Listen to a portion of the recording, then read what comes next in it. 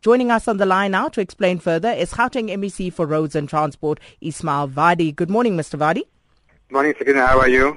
I'm very well, thanks, and thanks for speaking to us this morning. Now, the taxi drivers are claiming that they are receiving phone calls and invoices threatening legal action if they don't pay e-tolls, but they are supposed to be exempt. So what is going on? Sakina, all taxi operators who have valid licenses or old permits that are still valid today, we have loaded them onto the Sunwell system and they are exempted from the e-tolling system. Of course, if you are an illegal operator or if you are not registered with our department, then you will not be on the system and therefore you will be regarded as an ordinary motorist and your vehicle will be billed. But the policy of the government is very clear. Bus operators and taxi operators that have got licenses are exempted from e-tolls.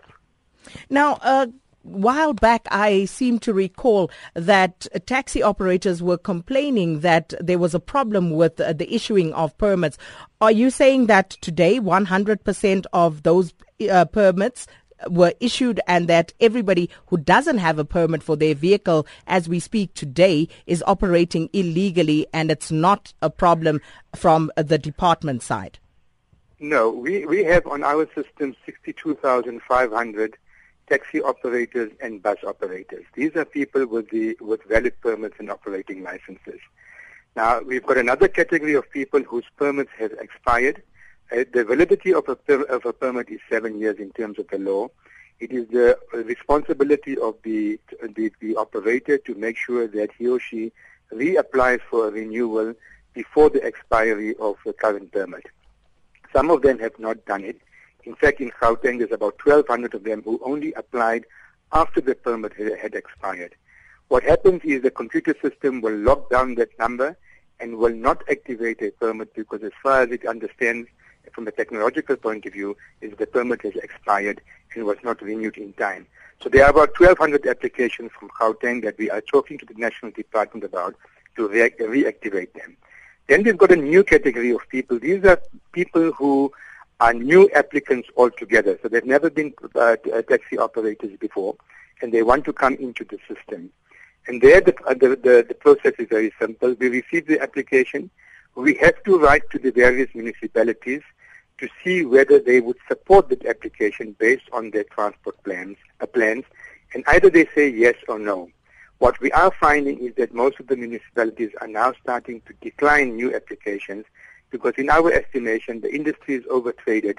We don't need more and more taxis on the same routes because then it gets overtraded, and that's the source of the conflict and the violence and the killings that we are beginning to witness in the last year or so. So I think the problem is that we are not processing new applications, but there are good reasons for that. Nobody is entitled it's not a God-given right that you have a right to become a taxi operator and a taxi license. It's on application, it's based on needs, and then government will issue a license. One of the other issues raised by the taxi owners is that their old permits are not transferred when they purchase new vehicles. Now, I'm not sure how this works, but are you able to explain to us what the problem is there? No. Ordinarily, if you have a 15-seater vehicle and you are upgrading your vehicle to, say, a 17 or 18-seater, we will renew that application. There's no problems at all.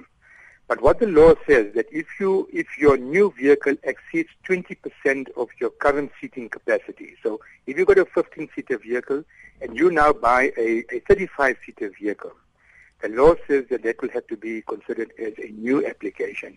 And there's good reason for that. Let me give you a practical example. If at the taxi rank we've got 100 15-seater taxis that we can accommodate. Now suddenly if all of them begin to get 35-seaters, just the size of those taxis are almost double the existing taxi. You put tremendous pressure in terms of the ranking facilities, in terms of parking bays, etc.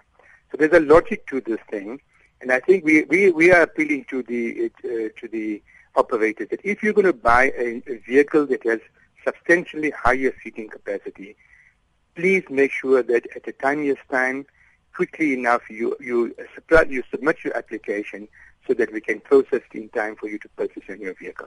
And just finally, Mr. Vadi, what about the e-toll accounts that have accrued to these taxi drivers to date? What's going to happen to that? No, if you are a registered taxi operator and you have been receiving a billing statement from SANRAL, we've got clear lines of communication between SANRAL and the established taxi associations. You simply submit it to the SANRAL officials, and those will be cleared off.